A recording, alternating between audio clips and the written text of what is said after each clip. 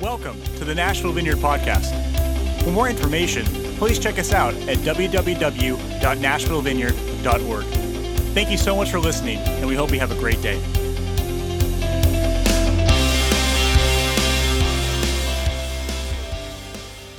Well, good morning. I'm Grant, and along with Sarah, I pastor this church, and we're very excited that you're here. We're very excited that it's Christmas, and we're very excited. I'm very excited that Christmas is only one time a year. I have the ability to be a Grinch, I'm finding out. I have that ability inside of me. And luckily, Sarah is, a great elf, and she keeps me in the Christmas spirit. But we've been listening to Christmas music quite a bit, and we've been doing like Christmas things and Christmas activities, and it's been very special. And but I'm very glad that it wraps up in a few more weeks. But we do love Christmas for a lot of reasons around here, and we are celebrating Advent. And Advent, if you're unfamiliar with it, as I was growing up, we never really did Advent, but Advent is this ancient church calendar tradition where the 4 Sundays leading up to Christmas, we talk about the same themes and the same elements across the whole church. And so right now, there are literally millions of people studying the same scriptures. They're studying the same topic. And it's just a neat way that we can kind of center into the global church and center into the holidays and center into this Christmas march up until it culminates with celebrating the birth of our Savior. And so we have these guides here. And if you didn't get one, please grab one. They're yours. They're devotionals. You can take them home. This began last week, and we're going to carry it through towards Christmas and then a little bit beyond. In it, you'll have scripture verses, and you'll have the scripture verse that we're walking through today in there, and but there's other devotional things in there as well. And so the theme that we're taking on Advent, the spin that we're putting on it is that Advent it means a notable event, and there isn't much more notable than the birth of our Savior and Lord Jesus on Christmas. And so Advent celebrates this time, and so we're coming at the theme of Advent because each week you walk through a different theme. The first week is hope, and this week is peace, and next week is joy, and then there's love. And you walk through these themes, and we're taking on the perspective of Advent in light of the kingdom of God breaking forth on earth as it is in heaven. And we know that began with the birth of Jesus. And so we're walking through that and the power of hope and the power of peace and the power of joy. And it's just going to be a really fun time, and we've been enjoying it. So I encourage you to walk with us through that and to grab one of these, to be thinking and centering your hearts around these themes, because honestly, I mean, this is a big deal if you're a part of the church.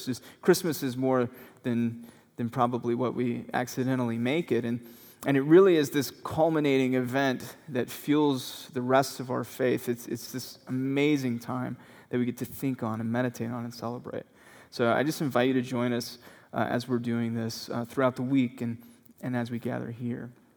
So this week we are talking about peace. And so we're going to be reading from Luke chapter 2, verses 13 through 14. So if you want to go there, it's in your guide. It should be here, and we'll be going through that as well. It says, "Suddenly a great company of the heavenly hosts appeared with an angel praising God and saying, 'Glory to God in the highest heaven, and on earth peace to those whom his favor rests.'" Father, we just thank you for your word. We thank you for your Son.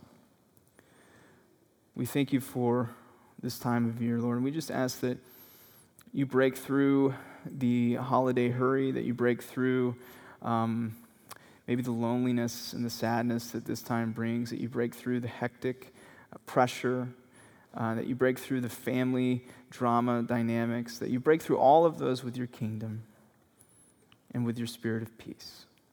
It's your name we pray, Jesus. Amen. So today we are talking about peace, and we're talking about peace in light of Christ coming.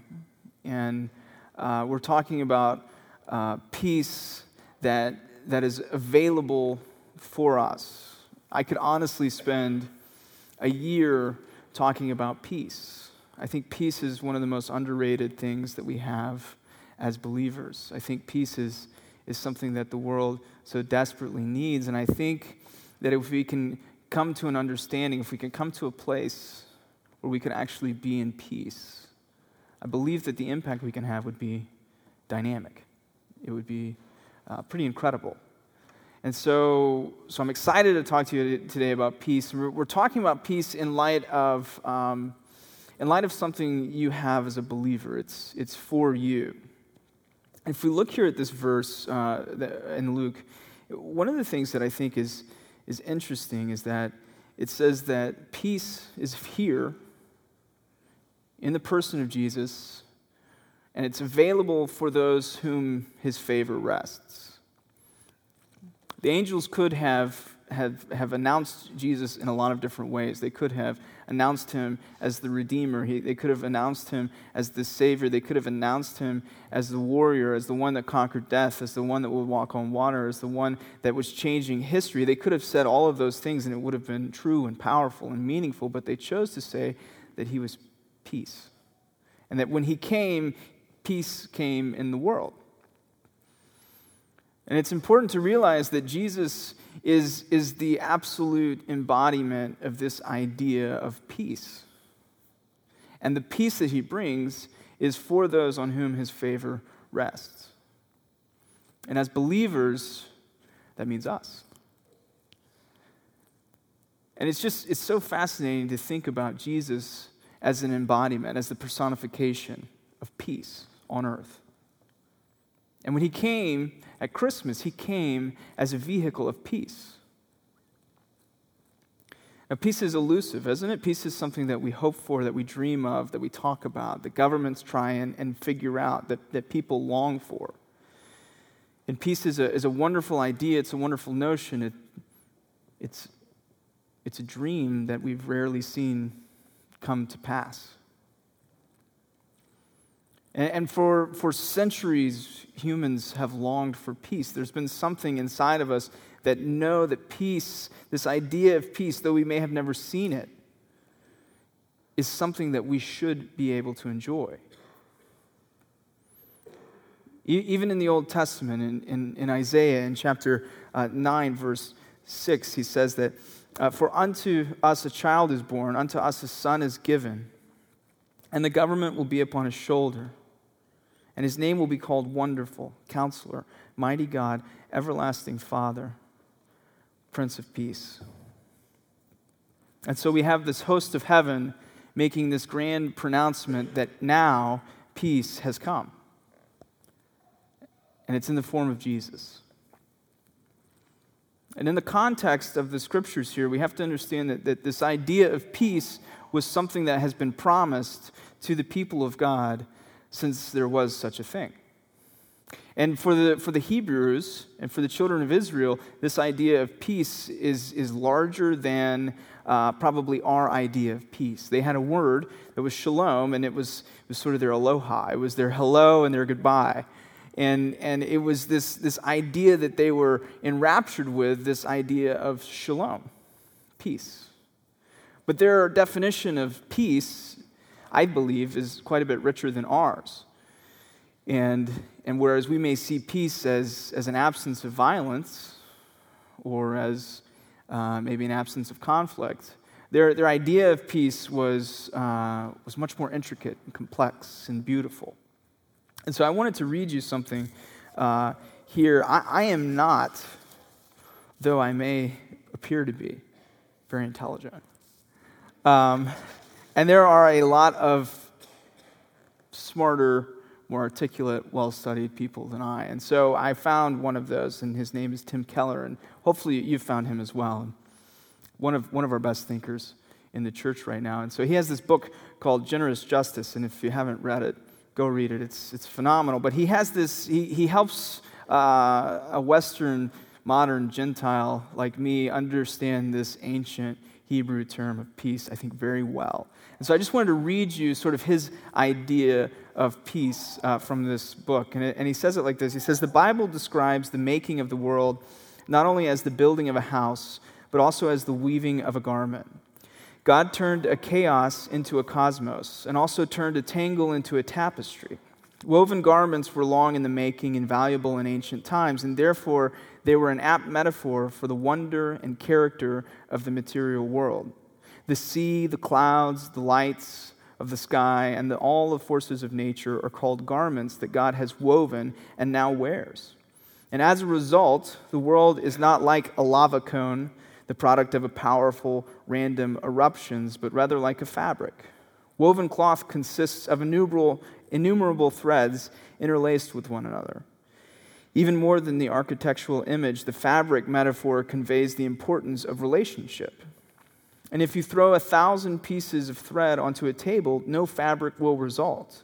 The threads must be rightly and intimately related to one another in literally a million ways. Each thread must go over and under and around and through the other threads at thousands of points. And only then do you get a fabric that is beautiful and strong, that covers, fits, holds, shelters, and delights. God created all things to be in a beautiful, harmonious, interdependent, knitted, webbed relationship to one another. Just as rightly related physical elements form a cosmos or a tapestry, so rightly related human beings form a community.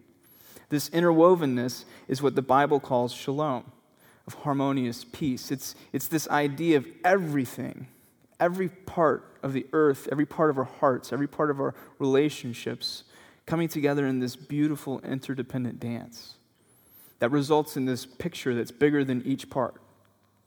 That's who this Prince of Peace is. And so when it says that the Prince of Peace has come and that peace is available on earth for those on whom his favor rests, it's talking about this kind of peace, not just the absence of conflict, but this dynamic, interwoven, beautiful peace. And the thing that's fascinating to me about that is I feel like it'd be a lot easier if it was just the absence of conflict. I feel like the idea of peace on earth would be, I think, more attainable if it was just a call to lay down our arms. But what is actually being pronounced is much greater and potentially much messier and therefore much more miraculous. And when Christ came onto the earth as a peace bringer, it's in other words saying, I'm here to make the fabric right again. And the things that I have, this peace that I have, will rest on you so that you can begin to make the fabric right again. It's incredible. And what's even more incredible, I think, is to understand that he didn't say, and we often think he did, but he didn't say that now peace is on earth. But he said that he gave the peace to us. See, if his peace goes to someone that his favor is resting upon, then that means that peace would be someone who is in right relationship to him, that someone who abides in him and who he abides in us. And so if you are a believer, if you are a follower of Jesus, if you've submitted your knee, if you've given him your life, then you are under his favor. His favor rests on you. Which then in turn means that the peace that he brought is yours. And you don't have to do anything to obtain it. But I think a lot of times we don't know that we have access to it. We don't understand that as believers, we literally have access to an inheritance of peace. And just like an inheritance, if you don't know you have it, it doesn't much matter how much it is, because you're never going to access it. And I think as believers, we walk around without an idea that we have this inheritance in the bank that we can access. And so, therefore, when we walk around and trouble comes, and it does, we just react and we go with it, and then we try and muster up some courage or something like that, and it typically doesn't work that well. And I believe it's because, at least for me, is that I have a hard time with the realization and understanding that the peace that I so desperately need, that our family so desperately needs, that our neighborhood so desperately needs, our city, our world, is actually already in my possession. It's already in your possession. I mean, in your wallet right now is a debit card tied to a bank account full of unlimited peace. And all you have to do is begin to access it. Begin to understand that the peace that you're longing for is here. It's within reach. It's just incredible. And Jesus came to bring peace into the world. And he gives us peace in a world full of tribulation and antagonism. And this life, obviously, it contains hostile people and circumstances. And we're going to face innumerable trials. But what we have to understand is what John 14:27 tells us is that his peace that he has left with us. It's done. You have it. You don't have to work to attain it. You have peace. It's a big deal. It's bigger than you're reacting right now, but I'll keep going. So our ability to not let our hearts become troubled is actually dependent upon the peace that he has available for us. John goes on in chapter 16, verse 33, and he says that these things I have spoken to you. This is Jesus talking. That in me you may have peace. In the world you will have tribulation, but be of good cheer. I've overcome the world. We have the ability to have peace that overcomes the tribulation and circumstances, the trials, the sickness, the loneliness that we face in our world. We already have the ability to have that. Scripture, I believe, thinks peace is a pretty big idea. They think it's an important idea. And the idea that we as believers can have peace is a big deal in Scripture. And it talks about it over and over again. And we're going to fly through some scriptures today, and we're going to have them up here. But just as a way that I can show you that the writers of Scripture, the authors of Scripture, believed so strongly that peace was attainable, that it was something not just to be dreamed about, not just to be longed for, not just an empty greeting, but something that you could have.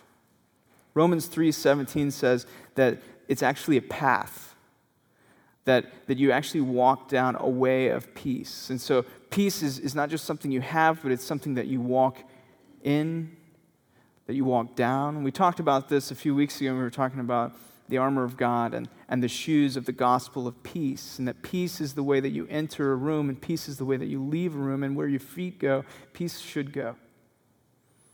But again, only if we realize that we have peace already. Romans 8:6 says that for to be carnally minded is death, but to be spiritually minded is life and peace. Walking down the path of peace leads to a spiritual mind. It's the way that Christ thinks is the way of peace. It leads us, it guides us. It's a big deal. It's not just a path, it's not just spiritual mindedness, but it's a promise. It's a promise that we can enter into this restful, peaceful state and to enjoy. Hebrews tells us this in 4:9-11. He says, "There remains therefore a rest for the people of God. For he who has entered his rest has himself also ceased from his works as God did from his. Let us therefore be diligent to enter that rest, lest anyone fall according to the same example of disobedience." See, here's the deal. Initially, as believers, we have to work a little bit to remember that we have peace. We have to work a little bit to remember that no, I sit in a place of rest. I sit in a place of peace. See, it's the idea of renewing your mind. It's the idea of learning to think like Christ thought. And so if you can understand that you start off in a state of peace, that means you don't have to attain it, you just have to accept it. And once you accept it, then you don't have room for other things that come in to try and knock that peace out. it changes the dynamic. Instead of you pursuing peace, you're moving from peace. And so when negative and anxious and fearful thoughts come, you choose not to let those rob your peace. Instead of saying, oh, now I'm here, how do I get to peace? You say, I have peace. How do I get these things out of here? It's important because as believers, we're going to be inundated with the anxiousness, the tribulations of the world. And so often we can find ourselves consumed by stress, worry, anxiety. Anxiety about the future, stress about work, all of those sort of things. But if we realize that those things are attacking, they're trying to come and knock our peace out of balance, then we can understand that we can say no. That we can choose to put those thoughts out and rest in the peace that we already have. It's renewing the mind. It's just a great quote by Bill Johnson, also someone smarter than me, who says that we can't afford as believers to have one thought in our heads that he doesn't have in his. We just can't afford it. And he doesn't have fear, and he doesn't have worry, and he doesn't have anxiety. He has peace. And so if we have peace, then we understand that, okay, we're in a pretty good spot right now. We're abiding with him, and he's abiding with us. And if we start to have things that come and rock our peace, then the question becomes, which voice are you listening to? Which ideas, which thought patterns, which mind are you listening to? Because his mind doesn't contain those thoughts. His mind doesn't have room for anxiousness. It doesn't have room for worry. So neither should ours. Which doesn't mean that you're never going to have an anxious or stressful or worry thought into your brain. You absolutely are. But what it does mean is that you have a choice of whether or not you allow that thought to take root. Whether or not you allow that idea, you allow that accusation, you allow whatever it is to take root in your heart, to take root in your mind, and then it becomes a place that you're in agreement with. And so you're agreeing to the voice, I believe, of the enemy or of your flesh as opposed to the voice of your Savior. Because he only speaks in peace. And if we can learn this, if we can get this, then what we can do is we can actually obtain peace. We can have it. And this is something that I think is interesting, and I don't think we quite understand it to the full extent of what it is. Peace is something that we have. It's almost a tangible thing. It's not just like this access of an emotion. It's not just this idea, but it is a literal, almost a tangible thing. I'm going to read a couple more scriptures. Romans 15:13, it says, "Now may the God of hope fill you with all joy and peace in believing that you may abound in hope by the power of the Holy Spirit." This place of rest, this place of peace is a tangible thing, and it's something that you can have, and it's a guide for you that you can begin to understand how you can make sure that you're listening, that you're following, that you're doing what you're supposed to be doing, is that you begin to follow this peace, to follow the path of peace. And so there's two opportunities for you to live in. You can live in an opportunity of a life of striving, or you can live in an opportunity of a life of rest.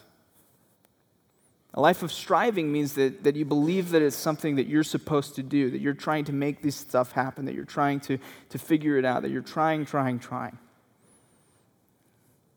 And it's not a bad thing to hustle. It's not a bad thing to work hard. It's not a bad thing to try.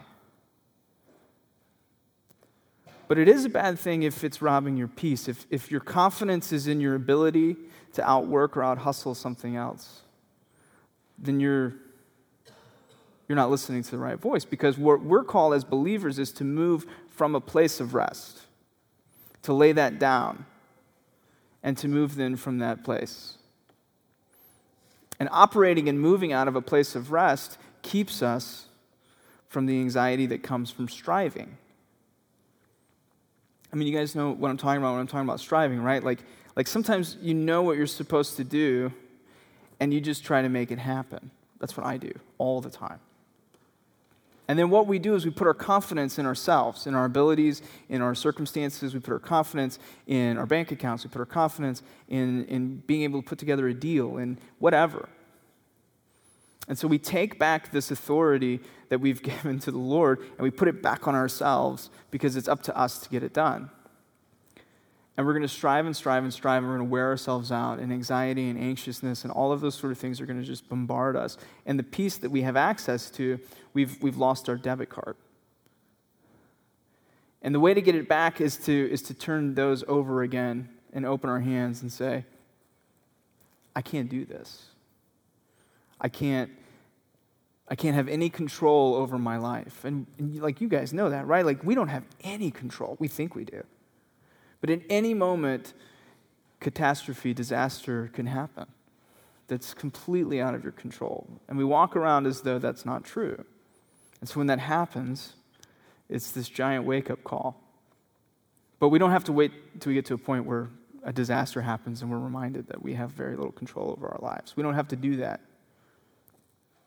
We can actually come to an understanding that we have no control. And it's a very freeing place to be, and it allows us to live in a place of rest, is to say, Lord, you do it. And when we get to that place, it's like he's just waiting there. He's saying, thank you for letting me do it. I appreciate that. I'm going to do it. And then you'll begin to see just things start to happen.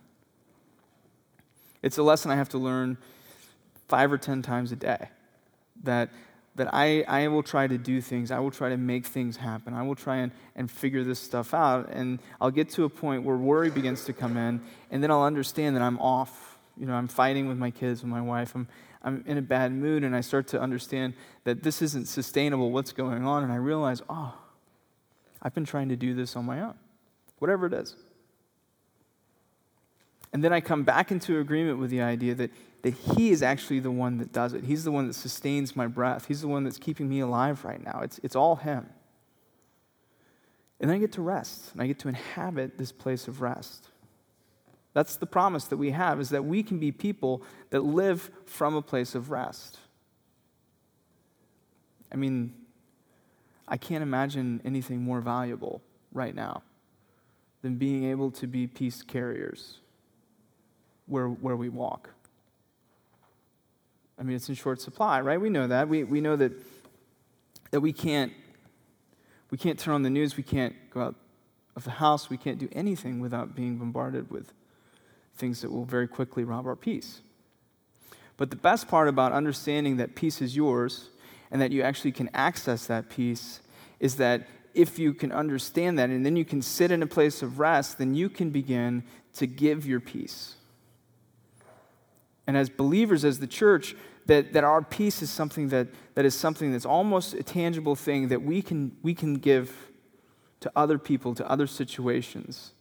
And we talked about last week where Jesus calmed the storm, right? And he says what to the storm? He says, peace, be still. You can't give peace if you don't have peace. And we see Jesus as the ultimate peace bringer. He is peace. And so out of his peace, out of his abundance of peace, he's able to look at a storm and say, no, peace, I give that peace that I have, I give to you. And he tells his disciples when they're going to the different houses and they're going around to minister, he says that, hey, when you go into a place, you can leave your peace there. And then you can even decide to withdraw it. Well, that's crazy, right? It's something that we can physically leave, and it will change a household. I have this idea, this thought, that it could be the reason things are so crazy right now is because the church has failed to remember the inheritance that it has. And because of that, we've failed to understand the idea that we're called to be the ones that bring peace into the world. See, when he came as the Prince of Peace, he came to give peace on those whom his favor rested. Well, that's me. That's hopefully you. And as people like that, then we can understand that peace that he gave us is transferable. And so we can begin to walk out that peace in our offices, in our classrooms, and wherever, in our house. And so wherever our feet step can be transformed into a place of peace. And imagine if we really believed that, and if we understood it, and if we began to act as such. And so when we enter a place of hostility, we get to speak and leave peace into the storm. I mean, that's the whole ball game right now for us. Is that when we're facing all of these things that we're facing, the goal isn't to be right. The goal isn't even to convert people. It's to speak peace in the face of a storm. That's the goal. And there's all of these different storms that we encounter all the time. And just like the disciples that we talked about last week that were on the boat, and they kind of missed their opportunity, I think, to speak peace to that storm, so Jesus got up and did it for them. Maybe if everything that we're going through and all of the different storms is just an opportunity. And so the problems that you're facing, especially relational problems, the problems that are unique to you that I have nothing to do with, what if it's an opportunity for you to practice leaving your peace? What would that do if we began to shift our paradigm from why is this stuff happening to me to how can I affect this? It goes back to our sonship and our daughtership, to the fact that we're priests and kings. It goes back to that very heartbeat of what this thing really is about, what Christmas really means, is that when he came as the firstborn of a new creation. He was the second, the better, the right Adam.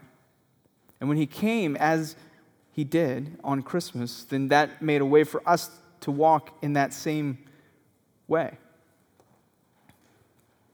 And as the church, I believe it's our call to continue to do so. And there's no shortage of storms. I think there's just a shortage of people that believe that they can speak peace. Because if you don't know it's there, it doesn't matter. You're not going to access it. I mean, there's people that have died broke with millions in the bank that they had no clue about. I mean, if you go online, you can search unclaimed inheritance. What a tragic thing. And likewise, I think that there are storms, there are battles, there are lost victories waiting to be overturned at your utterance of peace. And the Lord is inviting us in to share in that with him, because I believe I've seen it. I've been a part of some of the things where you carry your peace in and you leave it in the room and you can change an atmosphere. You can change the direction, and it really is a lot of fun. This Christian thing isn't all about very serious, intense, life or death stuff. It can be a day-to-day fun thing where rest and joy become your constant state. I mean, what would that be like? If our typical state of mind was joy, peace, hope, love. And like 99.9% of the time, that's where our brains were. Well, what this is telling us, what Christmas tells us, is that is 100% available to you, to me. But you have to know it's there first. You have to access it. You have to practice it. You have to tell the other thoughts, the other things, to leave the negative actions, all of those sort of things. You have to begin to push those away, to practice this idea of being at rest, to practice the idea of resting in peace, of not thriving, of not striving, of not trying, but of being. And being a person of peace, a carrier of peace. Philippians 4:7 says that the peace of God, which passes all understanding, shall keep your heart and minds through Christ Jesus. Your peace isn't going to come from your understanding. It's actually the opposite. Your peace comes before your understanding. And so if you're waiting to have the answers, if you're waiting to know what's coming in order to then get peace, you're never going to get it. because you have to let go of your ability to understand, your right to have an understanding on things before you can receive the peace. I feel like there's some of us that are wanting to make sense of the past, that are wanting to sort of figure out what happened, and your peace has been robbed years ago. And the things that happened in the past have stolen your peace. And before you can even think about being at peace, you have to have an understanding of why did that happen. And that's a legitimate question. It's okay to have those questions in our hearts of, God, why did you allow this to happen? Why did those things happen to me? Those are okay questions, but I'll tell you this, you're never going to get peace if you're trying to understand it. But I believe you will understand it once you get peace. And I believe the Lord is calling you into a place, He's calling me into a place to relinquish my right to have an understanding of why all of that junk happened and to just receive His peace. And then what peace does is when it comes, it elevates your perspective and you're able to see, isn't that interesting? And there's those of us that have held on to things that people have done to you that were wrong. They were terrible. And I'll just make a blanket statement because I know the Lord, He hated it. And we've held on to those things. And those things have kept us from being at peace because we have to understand them. And the Lord is saying, I want you to have peace first. I want you to release those things. Give them to me, and I'll give you peace, the peace that you're longing for. So we're going to pray. We're going to pray for you. We're going to pray for each other. I've got a lot of peace today. I'm a dangerous man because I can give my peace out. And we have other people that are dangerous as well. And I just really feel strongly that there are those that have been wrestling and battling with the elusive peace of mind that you just can't seem to obtain. It's just not there. And it's the last thing on your mind when you go to sleep. It's the first thing on your mind when you wake up. You keep having the same arguments in your head that you've had for years with those people that have wronged you. You keep just sort of vomiting on people when those issues come up, and you're just so hurt and angry because you just don't understand it. But the Lord is offering you peace even before you understand it. And even before you get to a place that you can let go and understand it, I can just give it to you. And we'll let the peace kind of be a primer to your own peace that you can develop. And so we're going to worship. And instead of focusing on the typical worship songs, I would like for us just to be quiet, listen to the song, but then let the Holy Spirit bring up, where are those things in our hearts that we're so desperate for answers that we've allowed our peace to be robbed? And Lord, will you enter those places, and will you help us to overcome those anxieties, those worries, those fears, all of those sort of things. And you probably can't get there like in the next 5 minutes of being able to release your grip on those. That might be a process for you. And so in the meantime, we would love to pray for you and give you our peace that we have. And so you can leave here today with peace already on you.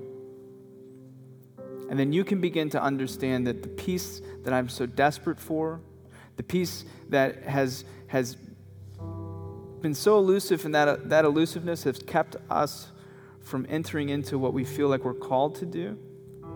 Because if you don't have peace, you can't walk the way of peace, and then so you're walking a way of confusion, right? So peace is the key to all of it. And you have to have the peace before you can begin to walk out the call. And so there are things that you know the Lord has called you to do, but it just hasn't worked out. And I believe peace is the key to that. And so we're going to pray, Father, would you come?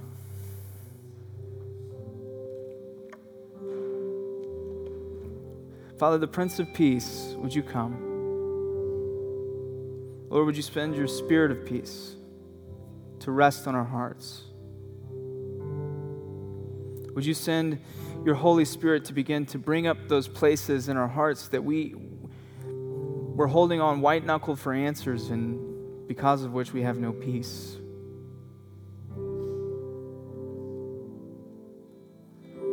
Yeah, those arguments that have stayed with us, those wounds that people have inflicted on us, just the coldness, the absentee of those that we love, that we were looking for fulfillment. We were looking for the love that we should have gotten, and we don't understand why we didn't. And we've never had peace with that relationship. Lord, would you begin to speak your peace over those places as well?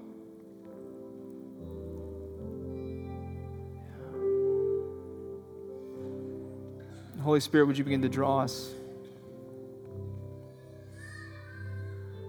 So we're just going to take a little bit of time. We're going to worship. We're just going to listen to the Holy Spirit. We're going to let him put his finger on those places in our hearts, and just be open to receive the peace that he has. And then if you would like prayer, please come forward.